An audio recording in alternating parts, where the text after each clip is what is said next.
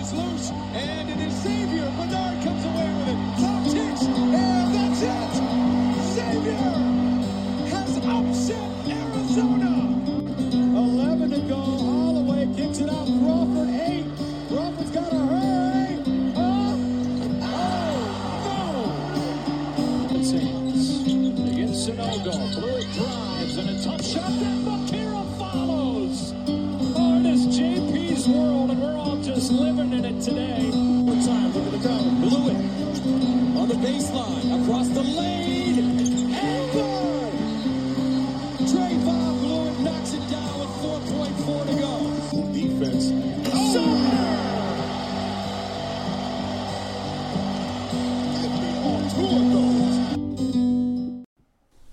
Alrighty, folks, welcome back to the Norwood Noise. It is Wednesday, February 22nd. Got a little midweek action here for you. Get you in, get you out, get you all your college hoops news as we wind down the month of February. Can you believe it, Graham? We are almost there. Myself, Evan Schivel, alongside Graham Griffith, as always, here on another beautiful evening here in Norwood, Cincinnati, Ohio. And I'll turn it over to you, Graham. How are things going? What are we looking at, and what are we looking forward to here as the conference season kind of winds down? Yeah, I mean, I feel like every week there's just even more emphasis about how close we're getting. All these games that you would not normally pay attention to are just that much more important. As a lot of like the proven teams are trying to scrape together their final big resume builder wins, get good seeds for their respective tournaments. Then you got the bubble teams, their plays either determining if they have a chance to make the tournament or if their season's done.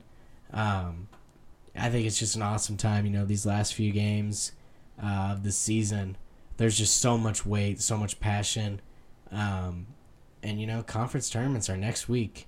Or in 2 weeks. Can you believe that? Well, but next week for some of the smaller conferences, next weekend, which I love. I honestly almost love the first weekend more because those are all the teams that are winning you're in, losing you're out. Yeah.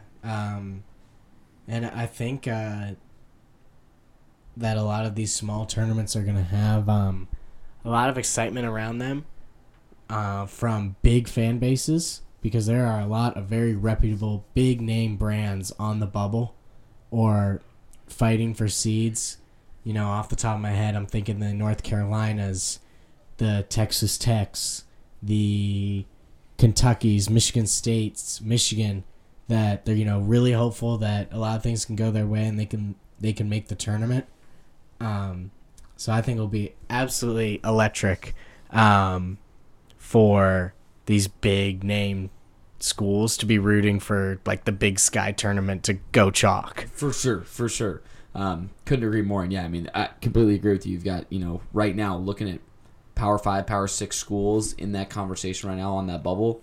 We got Oklahoma State and West Virginia, Mississippi State, USC, Wisconsin, North Carolina, Oregon, Arizona State, Texas Tech, Penn State. All those teams are still, sliding back and forth, and for the ones that are really dialed in, like you said, Graham, going to be, hoping those one seeds win their tournaments, in those smaller conferences, and especially, once you get into some of the conferences, the SoCon and then, Florida Atlantic down there in the CUSA, you're really hoping for those teams to take care of business because otherwise, then you're looking at large bids and things like that. And I think another trend that we've kind of talked about a little bit is seeing some teams get hot from kind of like the middle to lower tier of a lot of conferences. Maryland's, I think they're pretty safely in the field, but like Wisconsin right now is starting to win a couple more games. Mississippi State's starting to get hot. Teams like that where it's like, if they go out and win their conference tournament, then that might be another bubble burst as well. So, a lot of great things to keep an eye on here as we move closer and closer to, conference tournaments and the brackets. So, but we do have to get started real briefly just with something a little bit more on the somber side. Some more, awful news about the fatal shooting, that took place in Tuscaloosa just a few weeks ago. We've now learned that Brandon Miller, star guard forward, for Alabama, projected lottery pick as of right now, was involved in that case. It is noted in the police report that he was the one that provided the gun used in the shooting. And really, I just think the biggest takeaway for me is, and I think we'll find out here in the next coming days, is to what extent did Alabama know about this? That's considering both the athletic department and Nate Oates, the head coach over there at Alabama, and how their lack of action and really poor wording. Graham, I don't know if you saw the press conference yesterday, but Nate Oates chalking Miller's involvement up to, quote, wrong place, wrong time, I think is a horrible, watered down synopsis of what happened. Because if you look at the situation and what is being described as to have happened, what allegedly happened is, he created the wrong place. He created the wrong time.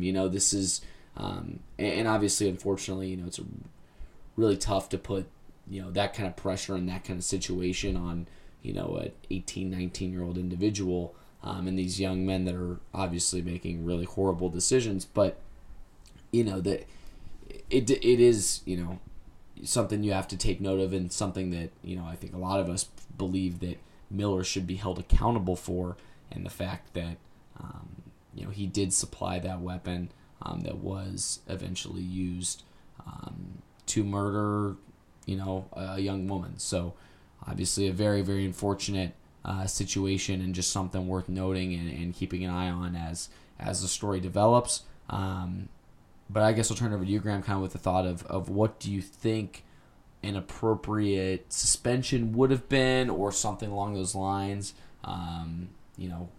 Do you think it could have been as far as suspending from the team, or is it more of just a couple games? What are kind of your thoughts on that? Yeah, I think this is absurd news when you think about the two main individuals that the storyline is going to be surrounding, Brandon Miller and Nate Oates, because two of which have ascended to the upper echelon of college basketball this season. It's been pretty consensus around the world that Brandon Miller is going to be the first college player drafted in the spring. It's going to be Wembanyama, probably Scoot Henderson, and then after that, it's Brandon Miller, then pick him. He has been unbelievable this year. He's been the missing piece that Alabama's needed the past 2 years. In times where they get a little bit flat or they're playing a little bit out of control, he's been that smooth operator, can score at any level. He's been unbelievable. So to see how he has completely flipped the storyline about him, the narrative of being proven winner, instant impact in the NBA, to now, should you even draft this guy, in a matter of hours, is unbelievable. And as we were talking about earlier, where there's smoke, there's fire. There's no way that someone just accidentally has a gun in their possession and accidentally gave it to someone that they know, that they're close with. I think that this is going to unearth a lot of things that Brandon Miller won't want public ahead of his most life-changing moment of his entire life. On the other end of the spectrum, Nate Oates has cemented himself as one of the best coaches in college basketball. He's been compared to the likes of Mike D'Antoni in the way that he's revolutionized his pace of play, the way that they take their shots.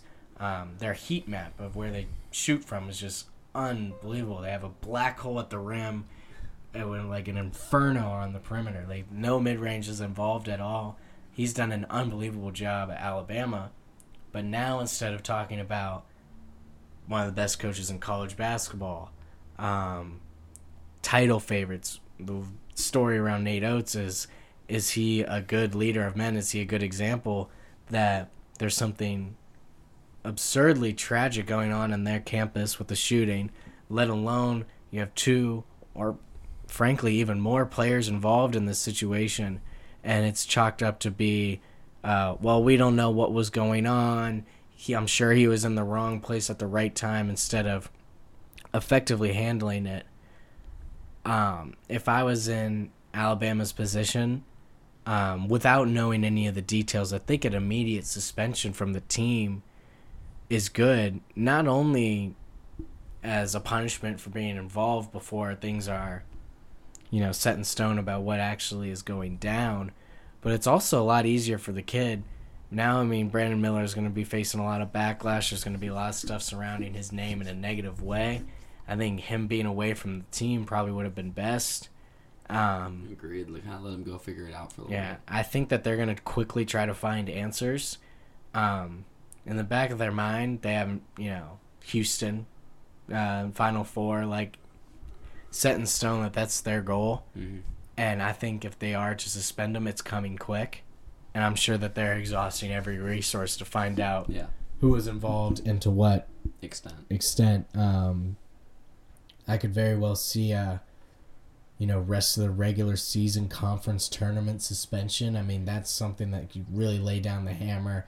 He wouldn't be able to play his last home game at Alabama, aren't able to compete for their conference title, for their conference tournament, but at the same time, you're still keeping him for, what the goal is. Right. I think that would be a nice equilibrium of, saying this is the hammer, we're taking care of this, but at the same time, you're still protecting your player. At the same time, how, exhaustive of a measure are you going to go to for who knows if he was involved? Right. This is a pretty serious topic that I hope gets, figured out very quickly, because it's only going to get worse for the players involved, Nate Oates, and the family that was affected in this shooting. Sure. Yeah, and I think the interesting part, too, that I just don't really understand, I guess, from an Alabama perspective is, obviously you want to, as best you can, put basketball aside in this, because that is completely in the backseat, that is completely secondary to what's really happening here and how this should be handled. But I guess if you're looking at it from an Alabama perspective and the fact that, right, he's your star player, you don't want to lose him, you're playing at South Carolina tonight, the worst team in your conference. I don't understand why, when you find out yesterday that he was involved in this situation and it's being described this way in a police report and in court and in the media, I don't understand why you wouldn't just bang, quick, slap on the wrist, 1 game suspension, and we'll go from there, right? I think that is how at least I would have handled it, I would think, and how I think it should have been handled, because because now Alabama is in a really bad position. They look horrible, and they continue to behind this curtain of, oh, well, we don't know.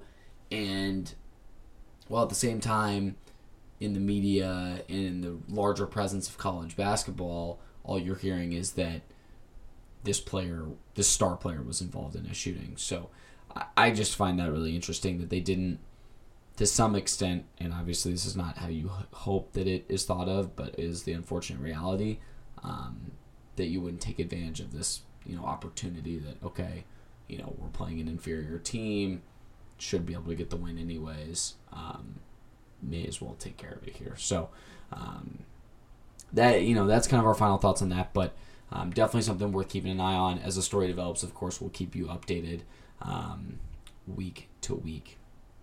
Moving into weekend games, had a pretty good slate over the weekend. I'll run through it as I always do, and then we'll kind of ping pong, and Graham, you can take it from wherever you'd like. But starting Saturday, February 18th, Indiana got a much-needed win at home against Illinois. Illinois gave them a good run for their money, though.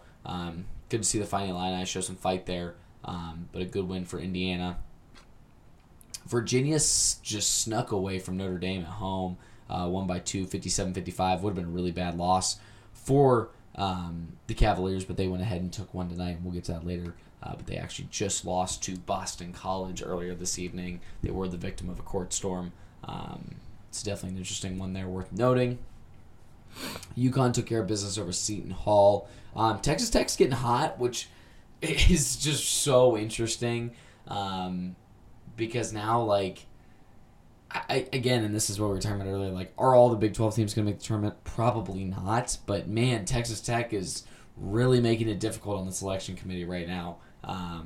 So they've won five straight now, and they really continue to roll.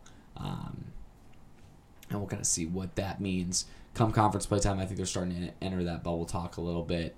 And we'll kind of see where that goes from there. Kentucky completed the season sweep over Tennessee, 66-54. And again, Tennessee's such a weird one because after that game against Kentucky on Saturday, and after last night's game, a loss to Texas A&M on the road. If you don't beat Alabama in the middle of that, they've lost 4 of their last 5. So I was pretty much ready to pronounce them dead. But then they go and beat Alabama, a couple weeks ago. So, or I guess it would have been kind of middle of the week last week. Just a really weird one, like a really interesting one. I don't really know what to think about Tennessee at this point. I don't trust them in the NCAA tournament, but then at the same time, the second I say that, they're going to go make the Final Four. So, who knows what to do with Tennessee. Kentucky, good on them, getting that season sweep done. Probably starting to feel a little bit more comfortable around that bubble conversation right now. Kansas State beat Iowa State at home. Iowa State's skidding a little bit. And the unfortunate part with that is now you're going to be playing a much tougher matchup there early on in the tournament, in the Big 12 tournament there for Iowa State, but they're starting to skid a little bit. Texas was taken to overtime by Oklahoma in Austin, but they take care of business 85-83. They're tied with Kansas atop the Big 12 standings right now. TCU got to the century mark. They scored 100, beat a hot Oklahoma State team. Again, good to see TCU kind of get things back on the rails a little bit. Get Mike Miles, Eddie Lampkin back in the lineup, start to roll again there. Miami beat Wake Forest 96-87. Taking care of business. Miami looks to be kind of favorite to win the ACC as of right now. Kansas with one of the most ridiculous performances I have seen in a really long time from really any college basketball game. They were down 17 in the first half and won the game by 16. So, again, I guess the mantra is the takeaway is don't good one. Little dog toy ad. Mm-hmm. Nice. But yeah, I guess the takeaway is, don't get up on the Kansas Jayhawks. These last couple of years, it's been unbelievable. Their ability to come back, especially at home. They outscored Baylor 55-26 in the second half. Are you kidding me? Unbelievable. 87-71 win on game day. And man, Bill Self has just got this thing going in the right direction there for Kansas. Xavier Musketeers, we'll get to them later, but they really took care of business. Taking care of DePaul 82-68. I didn't realize though, DePaul did outscore Xavier by 8 in the second half. But again, I think you kind of chalk that up to throwing the walk-ons in late in the game, having some serious injury issues, having to see Elijah Tucker get some serious minutes there for Xavier. But still good, taking care of business, getting a good win there over DePaul and avenging that road loss from earlier in the season. Providence took care of Villanova 85-72. Not really a contest there in that game. And then we had late at night again, Alabama continuing to roll 108-59, absolutely crushing Georgia. Not really a close game there at all, and not really too much to mention out of that. Creighton taking care of business on the road, good win for them. And then kind of wrapping up the evening, Michigan State, really powerful scene there in Ann Arbor, following the shooting in East Lansing earlier that week. This was Michigan State's first game back. Michigan does well to get the win, again, continuing to kind of get themselves in that bubble conversation. But just a really powerful scene with the students and everything that Michigan did to kind of make it feel like a real community around that game and understanding the larger importance of that. Was pretty cool to see, especially in a rivalry game, of that height. So, did enjoy seeing that. And then on Sunday, really the only notable result, worth mentioning was the win for North Carolina State over North Carolina. Really, I don't want to say effectively ending, North Carolina's chances of making the tournament, but man, do they look bleak. This is not a good team. They don't have a quad one win. I just really don't know what else to say about the Tar Heels. Even if they win out, they're in a really, really tough spot. They've got Notre Dame coming up. Actually tonight, I think. And that's a must-win game. So interesting to see where the Tar Heels go from here. But good on NC State, really taking care of business. Closed out North Carolina late in the game. It was tight pretty much the whole way through. Went on an 8-0 run with a minute and a half left and just kind of closed up shop there. NC State will make the tournament. They're feeling pretty comfortable right now. And the Wolfpack are starting to roll a little bit. Again, North Carolina on the short end of the stick there and really probably on the outside looking in from the tournament. So, Graham, we'll turn over to you with that. What's the kind of weekend slate? What are the big takeaways for you and what really highlighted your weekend in college hoops? Yeah. First of all, I think the Michigan State game was very powerful. Someone's been around the Big Ten for as long as I can remember watching sports. There's been a hate triangle between Michigan State, and Ohio State. And to see, Michigan, put aside the deep hatred, the rivalry, for something that was really special, I think is a testament to how powerful sports can be. I think some of it gets lost in, the rah-rah sport, that it's all, just fun and games and whatever. But the way that a game like this can really draw the entire state together, I think is really special. And it was really beautiful to see. I'm also, as much as, I've grew up not really liking Michigan State, I'm super locked in on them for the rest of the year. They have a pretty decent resume. They just haven't been, that great. They're about 500 in quad one, and they finished the year at Iowa, which will be a tough game, but then they have Nebraska and Ohio State. Very well could end up after a huge win on Tuesday versus Indiana. They could very well, finish the season going 4-0 and then making a splash in Big Ten tournament. Could see them making the tournament, even if it ends up being at one of those awkward 11 seeds. I trust Izzo, and more so than that, I trust the fan base and the players, rally behind such a traumatic thing. Yeah, I mean, you saw that on Tuesday. Obviously, you got a great win over a very good team, but the larger picture was just how cool the arena was and how emotional the moment of silence was first time we get back. You saw Trace Jackson Davis rocking the Spartan Strong, Indiana collab, Michigan State hoodie before the game. All that stuff was awesome and a really, really cool scene there on Tuesday. Yeah, I think it would be one of the best stories of college basketball in recent memory if they are to make it to the NCAA tournament and what they would do come March. So I'm really looking forward to seeing how that goes. In other news, St. Mary's, I think, is really, really legit. BYU is kind of in that similar slate where they've just been average. They have some good wins, but they have some really confusing losses. They took it to St. Mary's at home. But St. Mary's really just proved that they are a team that's here to stay. Getting a big, crucial win there.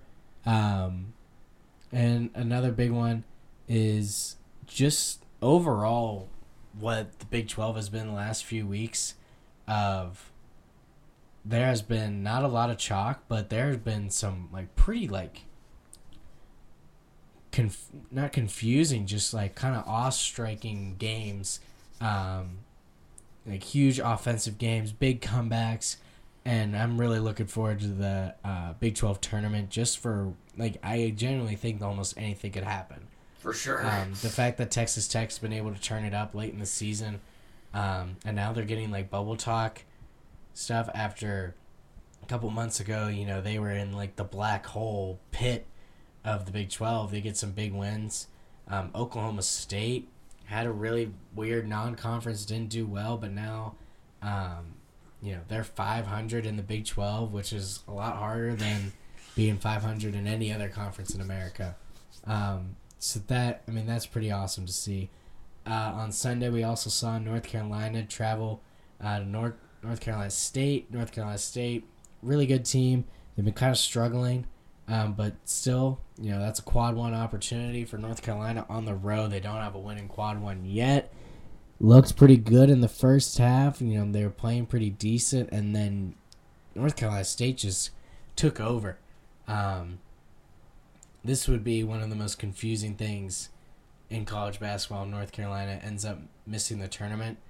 God, yeah, they're down 6 right now at Notre Dame. Yeah, I mean, Like they if they lose this game, I would declare them out if they lose this game. yeah, and Notre Dame is in the I guess mud. unless they win the ACC tournament. Yeah, which don't rule it out. Exactly, and that's the incredible thing is like they have the talent, like they very well could. Mm-hmm. On to Monday, saw a big game between Kansas and TCU. TCU started out as one of the hottest teams in the country. They only have one loss during the start of conference play. A very confusing loss to Northwestern State. So weird. And then they've kind of just exploded. They dropped 4 games in a row. All without Mike Miles, to be fair. True. Lost 4 games in a row.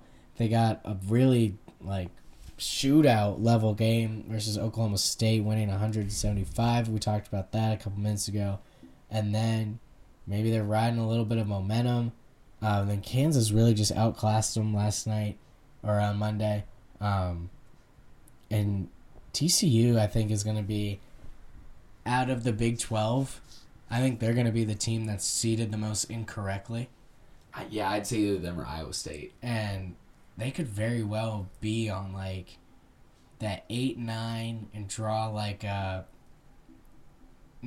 very similar team. Like in Illinois. Yeah, in terms of similar, I mean like mid-table Power 6 team. And then, they could draw a beatable 1 or 2 seed. Yeah, you're coming out of that 8-9 or 7-10 matchup. Which obviously they won't get one of the Big 12 teams, but what if they have to play Houston again? Houston. Give us that. Or no, that was Arizona. Crap. Sorry. Never mind. like a Houston TCU matchup in the round of 32 would be one of the biggest head scratchers that we've had in recent history, because I bet sure. when you put it on paper, the resumes aren't going to look that much different. No, totally agree. Yeah, TCU's a weird. I think TCU and Iowa State kind of fall into the category of man, they are ready to be done with Big 12 conference play. They just can't get anything going. They can't get anything rolling. I think K-State's starting to slip into that a little bit. They got a good win on Tuesday. As we flip over to Tuesday, Kansas State beat Baylor at home, so a good win for them. Baylor, tough week against the Kansas teams, going 0-2. And then, other results from Tuesday. Miami goes into Virginia Tech, which has proven to be a very tough place to play this year. Miami, though, takes care of business. Good win there. Mizzou goes to overtime with Mississippi State. Both those teams, I think, are going to be really interesting come tournament time. I think Mississippi State can do it. I think they can get there. Mizzou, obviously, a little bit more comfortable. Those two teams are going to be ones to watch because I think they're really, really solid, and they've had stretches this year where they've really put it together.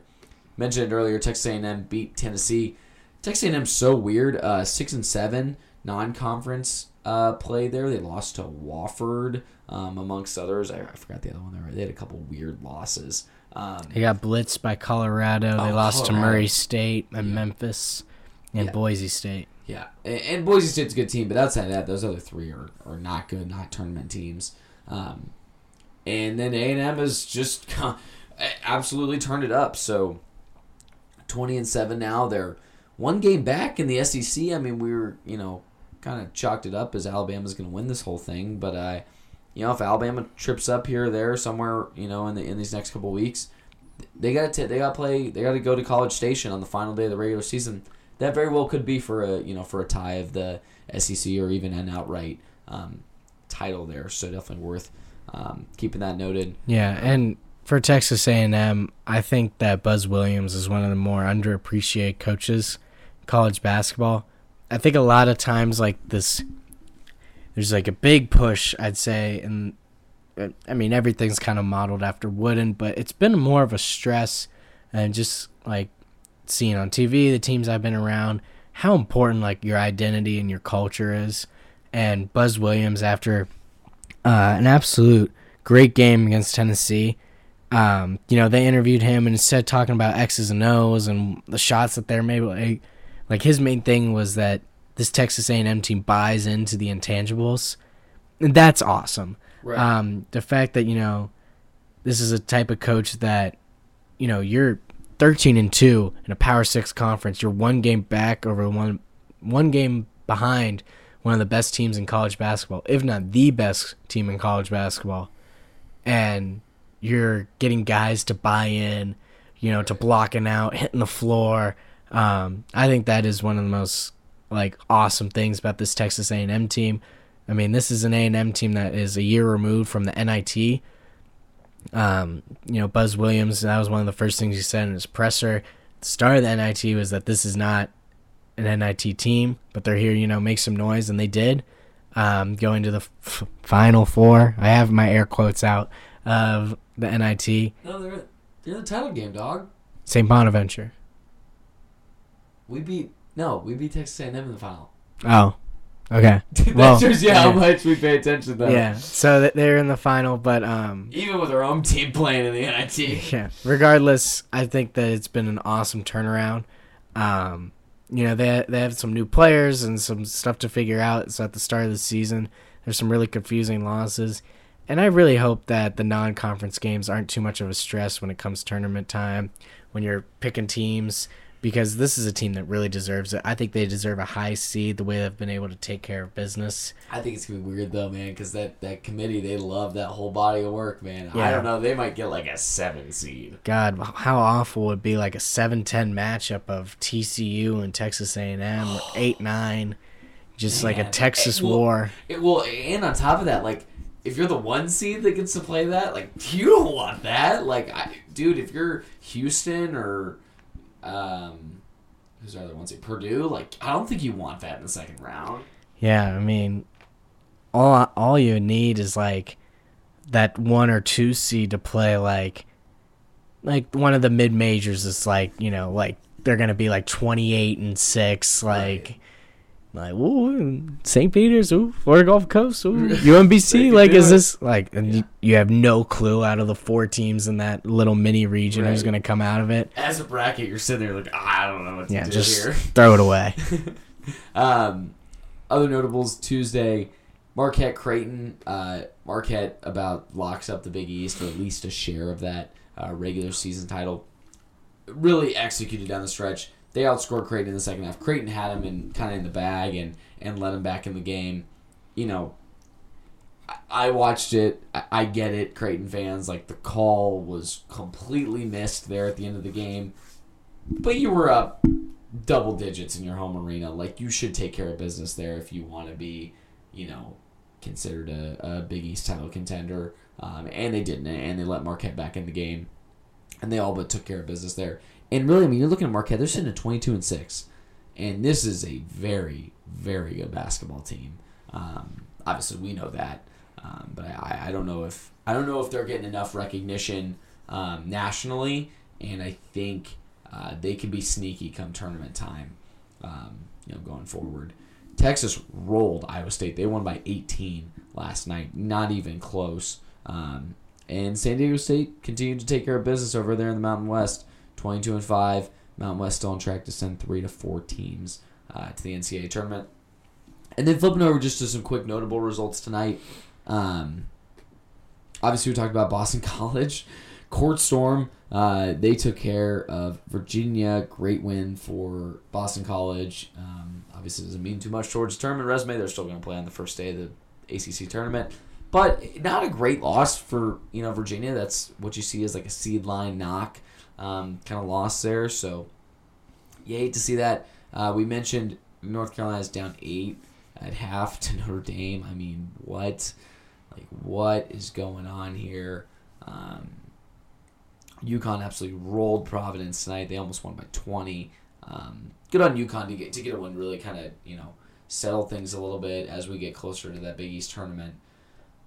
And then also worth noting, we've got later tonight, we've got, I can't find it here, New Mexico and Boise State, really top-tier matchup there in the Mountain West. That's a 10:30 tip. Probably going to go watch that after we get off here. But it should be a good one. Boise State at home there.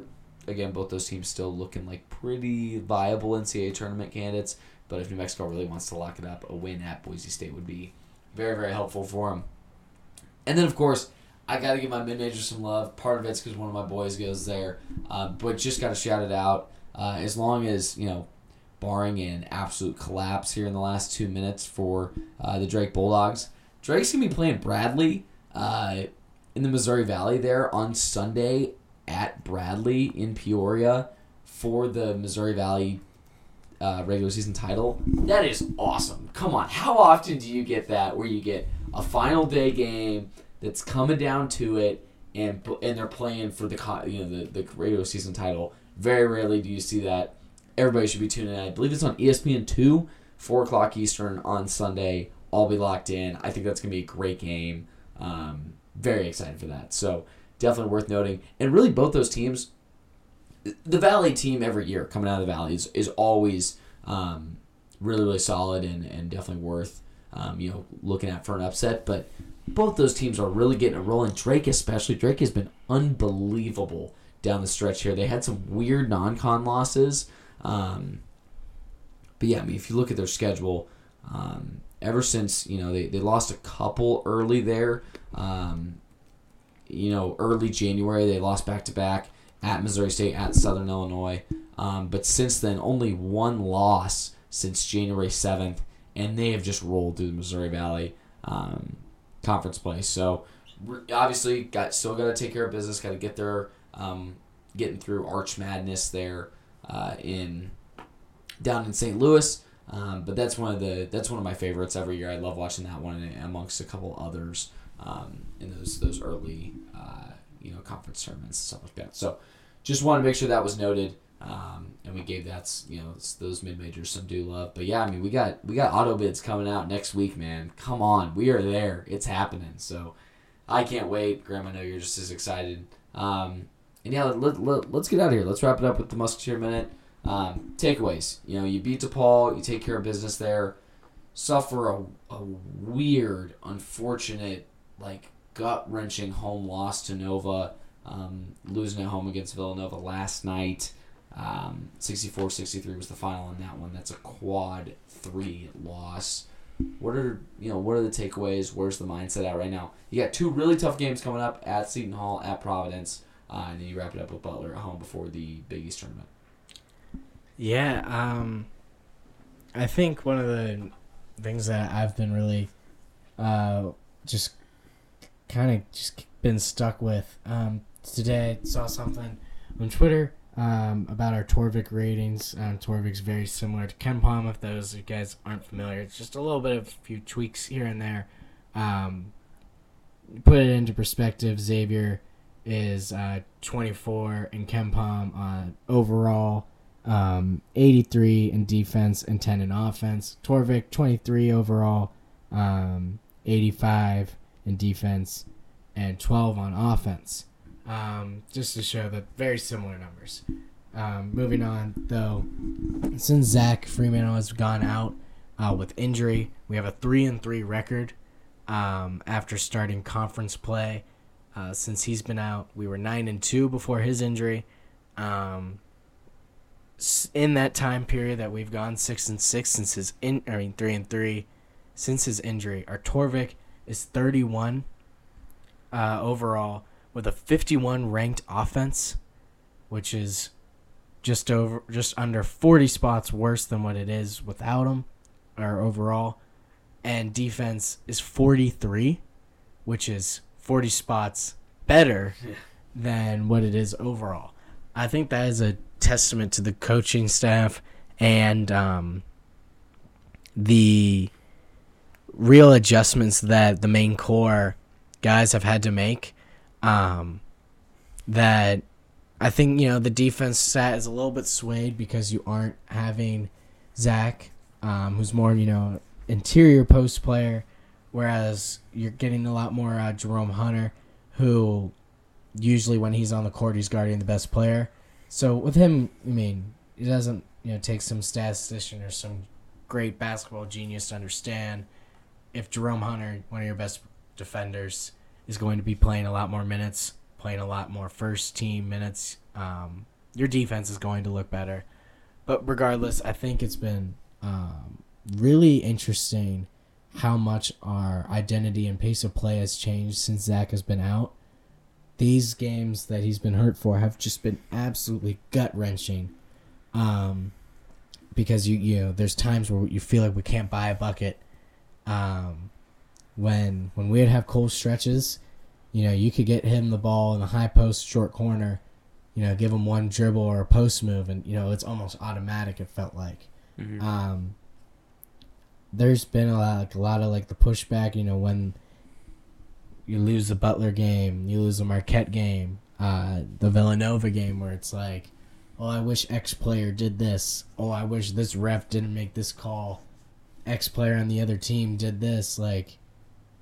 While most of it is true and has some serious weight to it, I think people are starting forgetting how good Zach Freeman was. He was a Big East Player of the Month just a little bit ago. He was unbelievable for us, an absolute shift in talent from last year to this year, what he's been able to do under the new coaching staff, new opportunities for him all over the court. But we're at a point in the year where while you are shifting your identity, while you are finding a way to compete without one of your best players, at one point it needs to click. And these last 3 games are not going to be easy. You have a quad 1 opportunity against Seton Hall. Seton Hall definitely needs this win. If they want any hopes of making the tournament. That's not large. Yeah. I think that they would need to get this huge, crucial quad 1 game for them. And at the same accord, having the opportunity to put them in a position to make a splash in the Big East tournament. I think that they aren't that mudded yet that I don't think they need to win the Big East tournament to have a chance. Or they don't need to win the Big East tournament to make the tournament. Right. But at the same time, this is definitely a desperation win for Seton Hall. But it's coming to the point with the way that West Virginia and Florida, UC, UConn have kind of fallen off the wagon in a little bit in their own respective areas, that our resume is slowly going down with each of our losses, that we can't bank on some of our wins anymore. So having the opportunity to get a quad 1 win against Seton Hall, having a good bit of time off before you play at Providence. Providence just fell to UConn tonight, which puts them in a position where they're going to need a big win, as they hope to have some involvement in the Big East tournament, the Big East regular season title. Marquette's kind of running away with it now, having a game advantage over everyone, or 2-game advantage over everyone now. 2-game advantage in a cupcake schedule. Yeah, they've gotten blessed with the last 3 games of their season definitely being games where they'll be heavily favored in. I think they're favored by at least 8 or 9 per KenPom in their last 3 games. They're in a good spot. And then you end the year on Butler, which if you told me that 2 months ago, I would have been all in on it about, Butler's an inferior team. It'll be senior night, juices are flowing. But that's going to be a game that, hopefully it means something for Big East tournament seeding. We'll have to see how that goes. But Butler also beat us, and it's a rivalry game. It's an important game. So I feel like, the way that we've been able to adapt without Zach has been great. I mean, overall, losing someone of his caliber could be extremely detrimental. But I think the fact that we've been able to keep games close, we've been a shot away, a foul call away, like the way the ball bounces away from having very well a 6-0 record. I mean, you look at our 3 losses, how close they've been. Definitely been mistakes on our end that, if you correct, you could very well finish the season a lot stronger. I think there's a lot of forward momentum to build on. It'll be interesting to see after that brutal Villanova game how we respond this Friday. Yeah, I couldn't agree more. I think you got to go 2-1 this next 3. If for nothing else, like obviously I think obviously Big East seeding at this point isn't as much at the forefront of the team's mind. I think it's more you got to get something flowing, you got to get something working coming down the stretch here and heading into the Big East tournament because likely we're gonna face a team that we have probably lost to at some point this season in that first round of the Big East there on Thursday. So definitely got to keep things rolling and get something flowing here. As we look down the barrel of the Big East tournament coming up here in just a couple short weeks. Yeah, 2 weeks from now, Graham. Team will be in New York. They'll be getting set up, Madison Square Garden, and I can't wait for the tournament. I legitimately think any team in the conference can win it. Non-Georgetown or St. John's probably. Butler's a hard maybe. DePaul's a hard maybe. But like I do legitimately think that all those teams could make a splash, could have a chance. Seton Hall especially, I think, is a very dangerous team that's not getting talked about enough. Obviously, we've seen that Nova has had some flashes here and there. Obviously, a really big one last night here in Cincinnati. So yeah, I definitely think can't wait for this Big East tournament coming up here shortly. Thank you all for joining us as always. Wednesday, February 22nd, we're wrapping it up here. Thanks again for listening as always, and we will talk to you again next week as we wrap up the radio season, and then we'll have to figure out a way to get a quick one in before the Big East tournament because we'll have to do some kind of preview action there, of course, before all those conference tournaments and as we kind of wrap up those smaller leagues and their auto bids getting in. So coming down to it here, end of February, getting into early March. Can't wait to break it all down with you. Thanks again, as always, for listening to the Norwood Noise Podcast. Myself, Evan Schimble, alongside Graham Griffith. We'll catch you all very, very soon, looking at next week before we talk to you again. Cheers.